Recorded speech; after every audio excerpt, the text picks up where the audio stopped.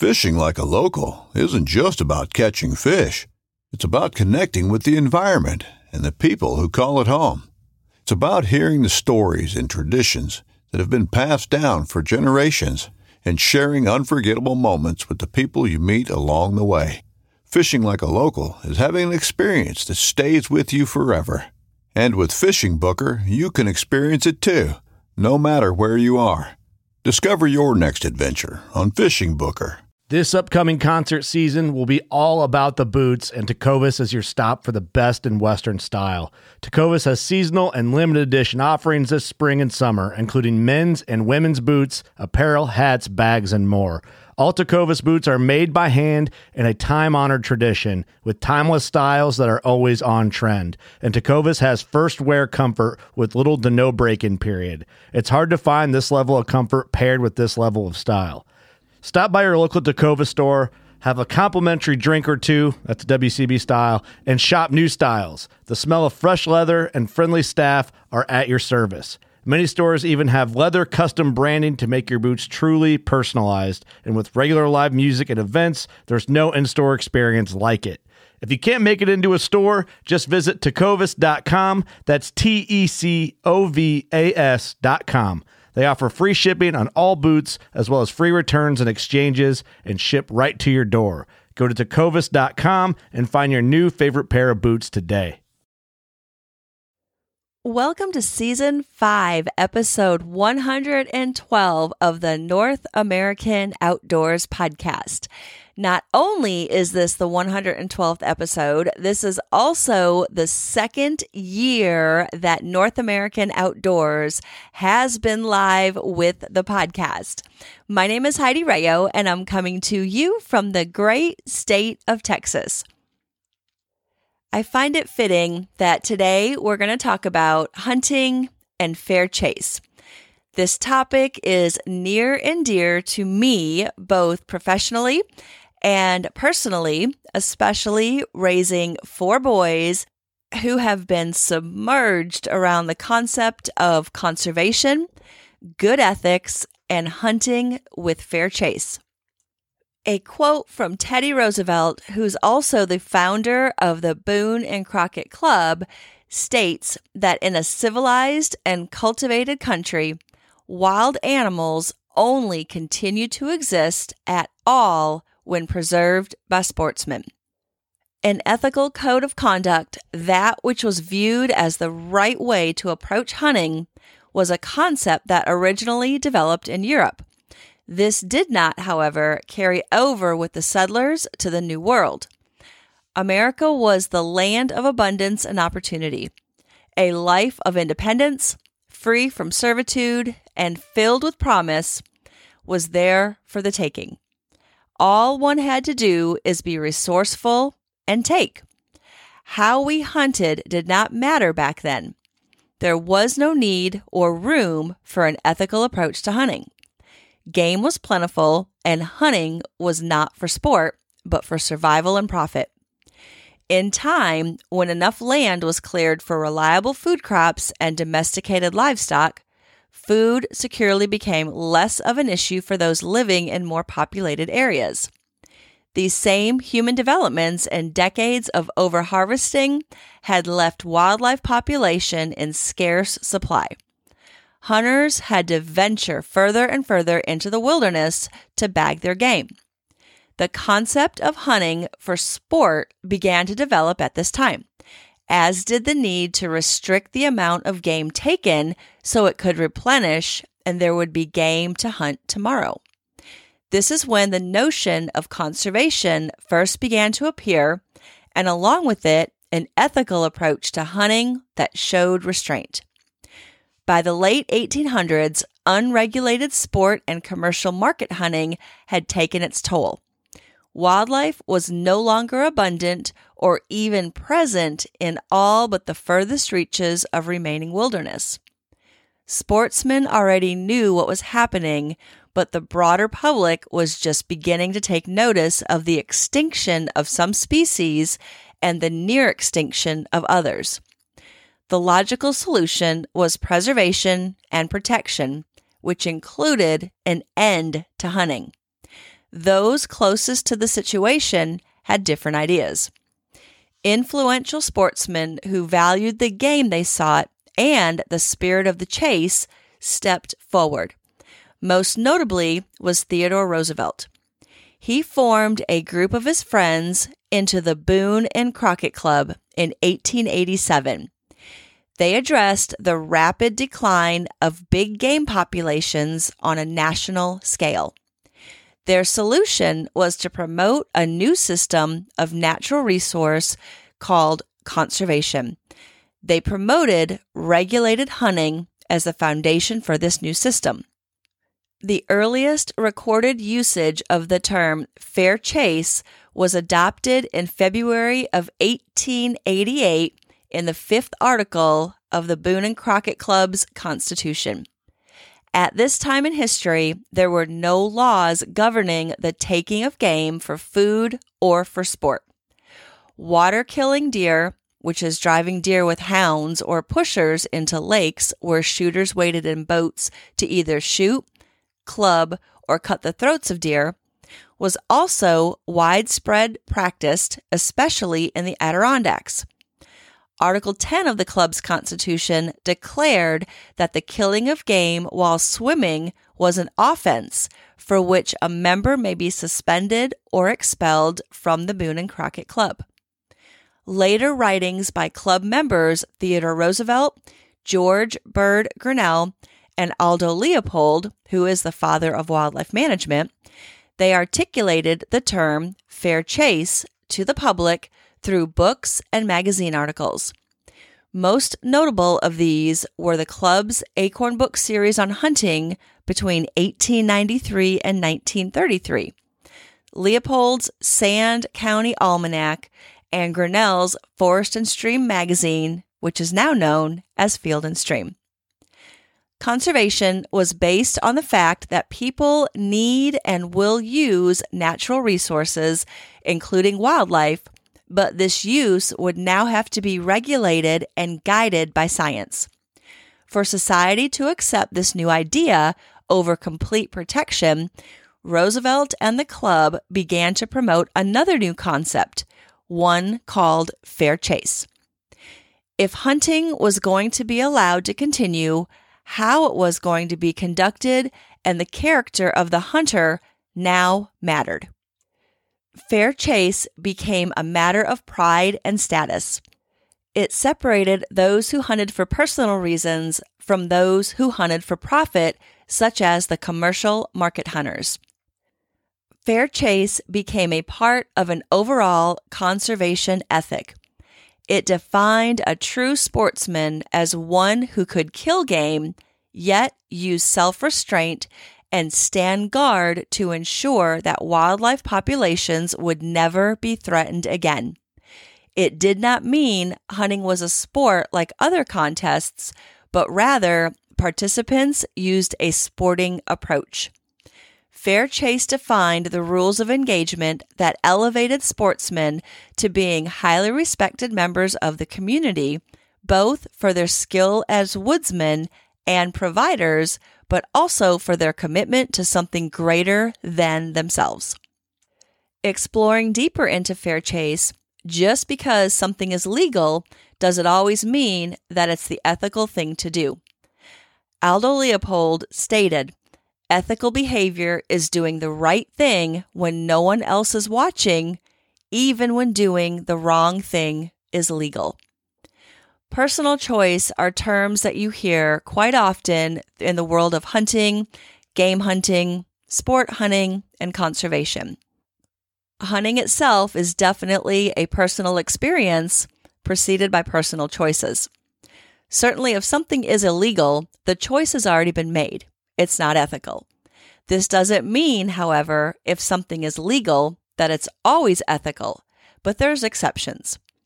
A good example today of something that is illegal, but many consider unethical, is extreme long-range shooting. Some hunters are secure in taking a rifle shot at a deer from 500 plus yards away. They practice at these distances and are confident in their equipment and their ability to make a clean, quick, accurate shot.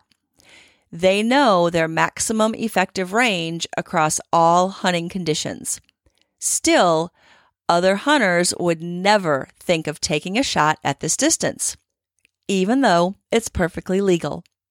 There is nothing in the game regulations about maximum allowable distances, yet many will not take that shot. Why? Some do not have experience with this type of shooting and all the variables that come into play. Others feel the risk is too high for wounding and therefore the practice is unethical.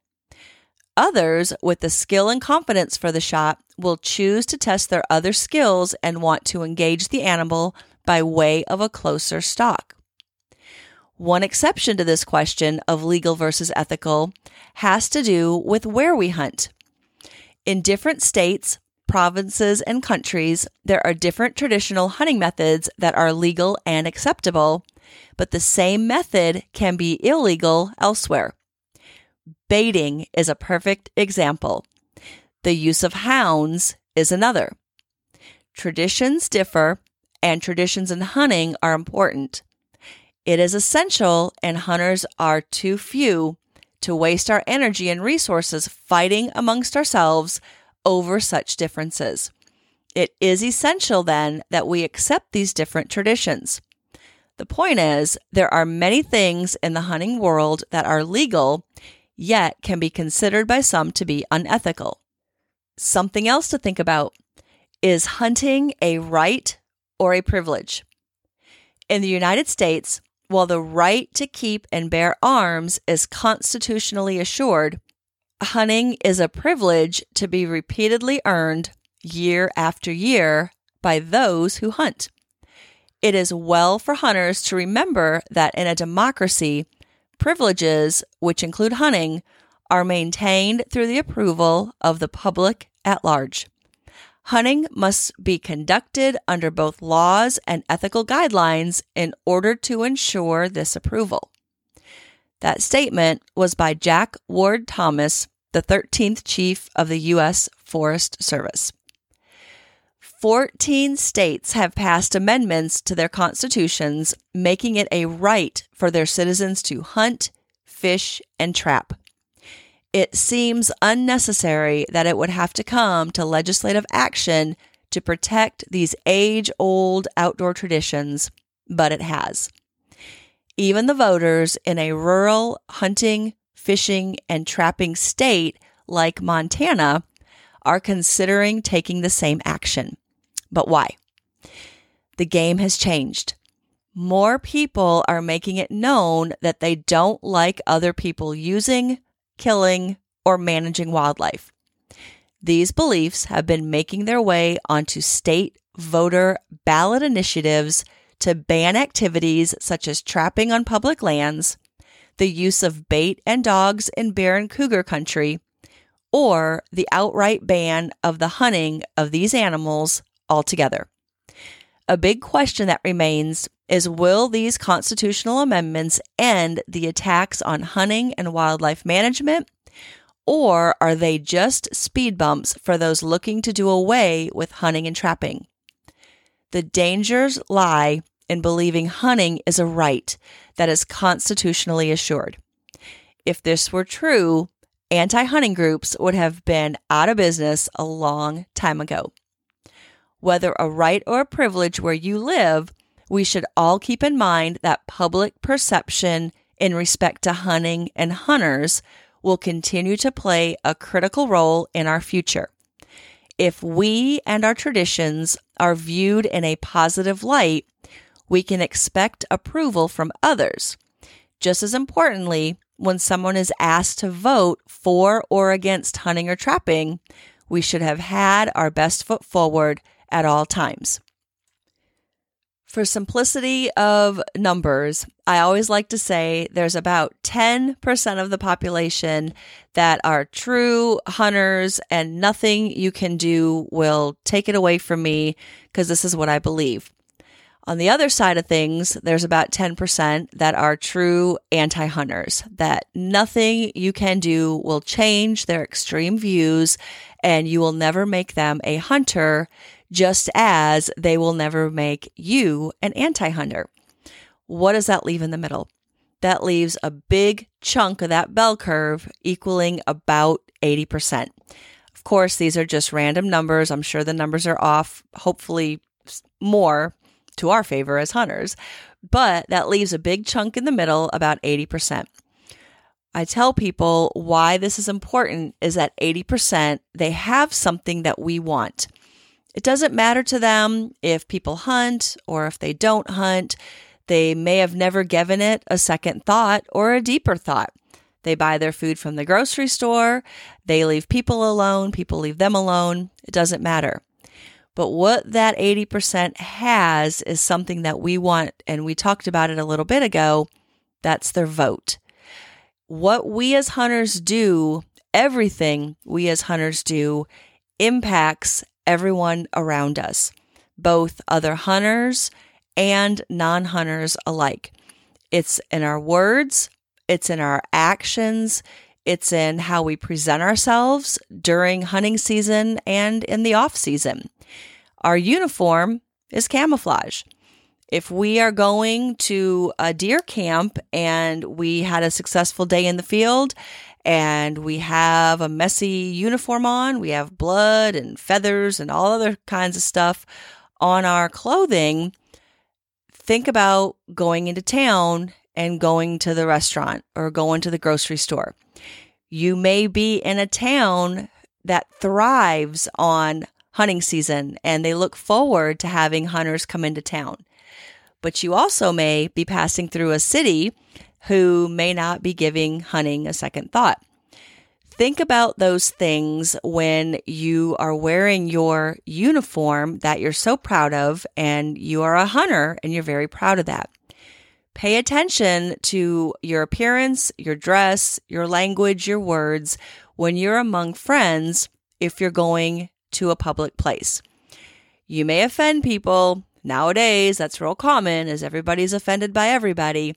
But the point is, there's fewer of us hunters than there are of them non-hunters.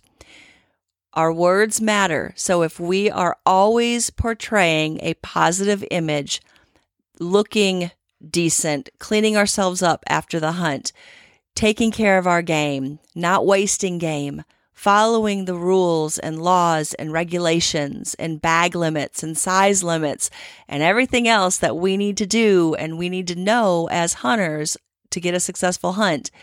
All those things matter because the public is watching, and what we do and how we act makes a big difference, because when it's time to vote, these hunting and trapping issues always make their way on the ballot.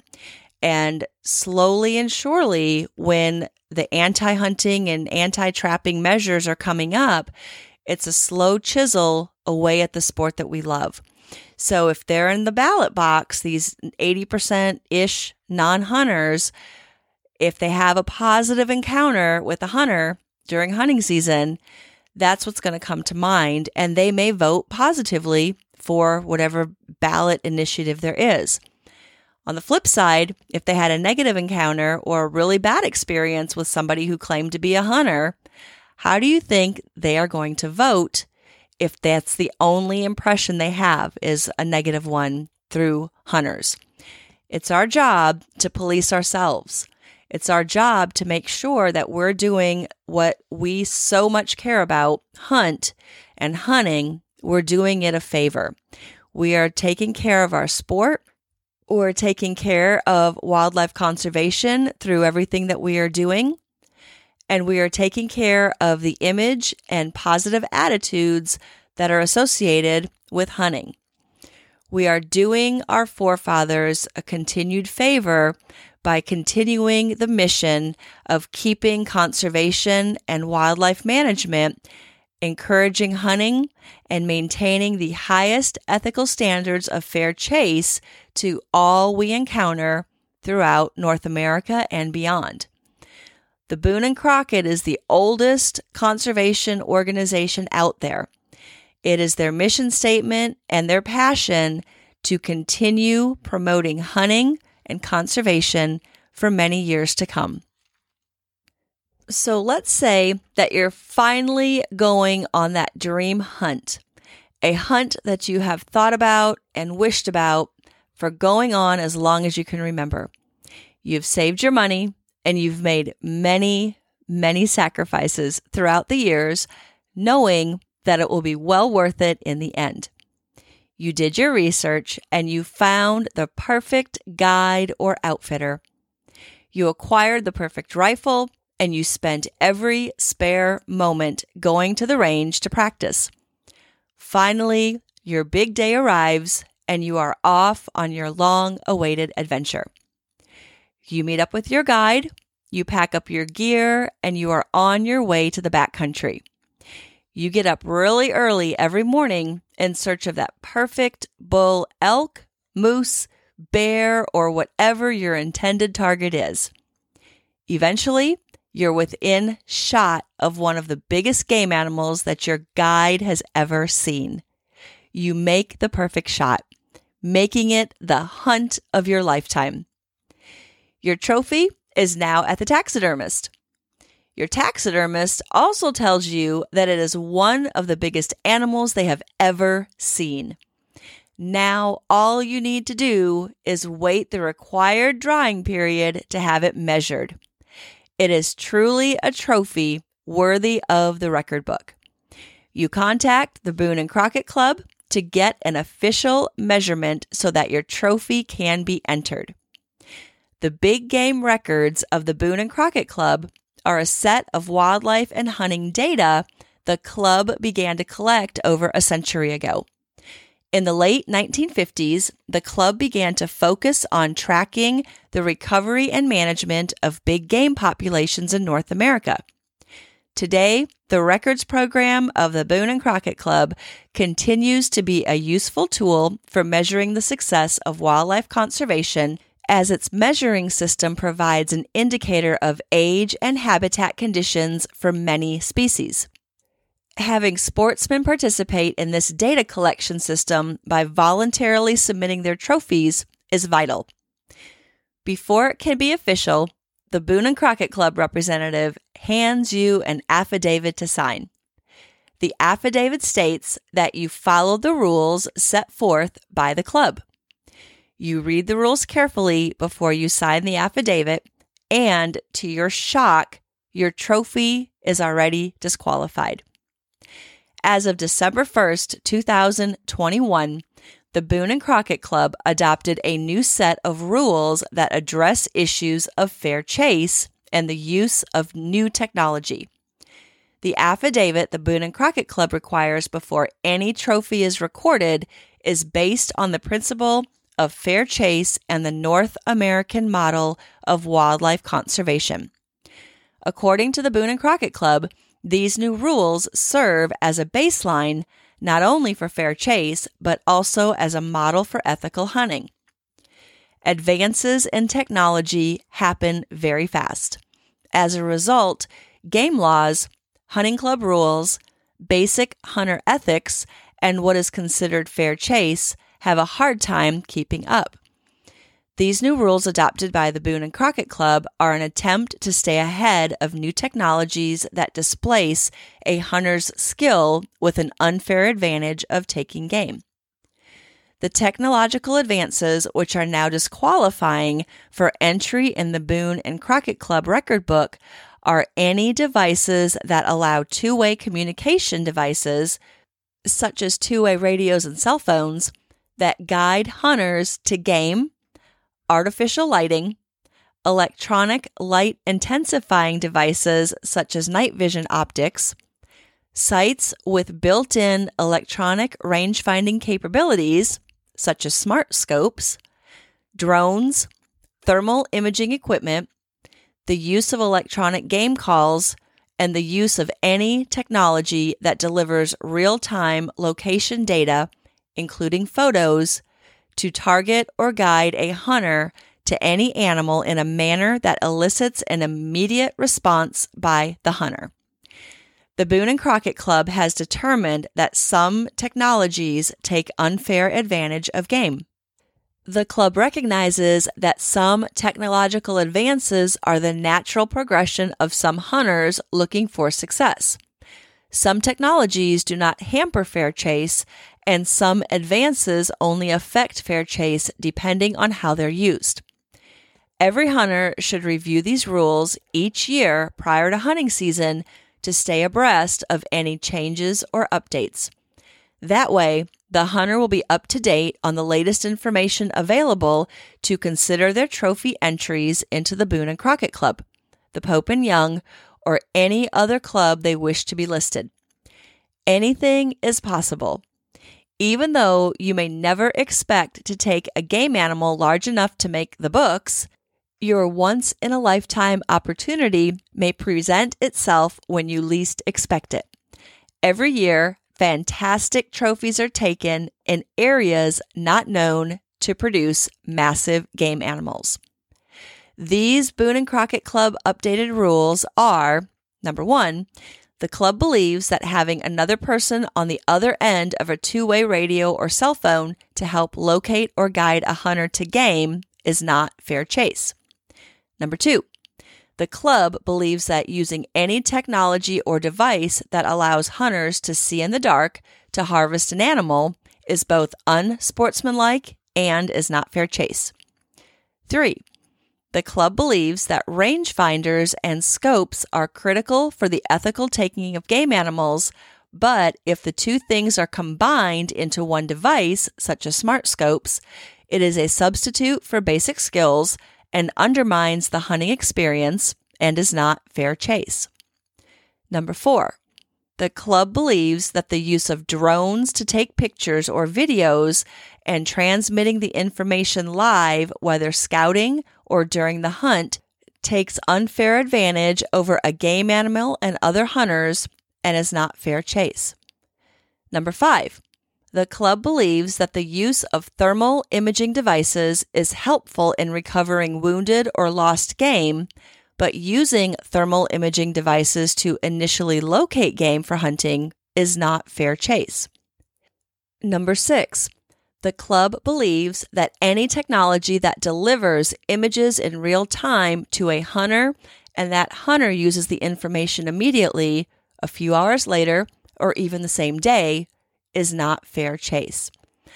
And number 7, the club believes that the use of electronic collars is useful in keeping track of dogs used in hunting, but using the electronic collar on the dogs to locate bait-up game is not fair chase. Make sure that you always check your state hunting regulations on the use of night vision, thermal devices, dogs, electronic collars, or any other information described in this podcast. Make sure that you follow those rules so you're doing the right thing, the legal thing, and if you want to be considered for any of the record books, the ethical thing following the fair chase guidelines. Stay on top of the most current regulations and laws in the areas that you're going to be hunting so you can be responsible, legal, ethical, and if you're going to be in those record books, make sure you're following the most current rules on fair chase. There is no better classroom than the outdoors, roaming the woods and waters and creating memories that will last a lifetime. This is Heidi Rayo, and you have heard another North American Outdoors podcast. Happy anniversary to North American Outdoors. For more information, visit NorthAmericanOutdoors.org and follow me on Instagram at North American Outdoors. Have a great day.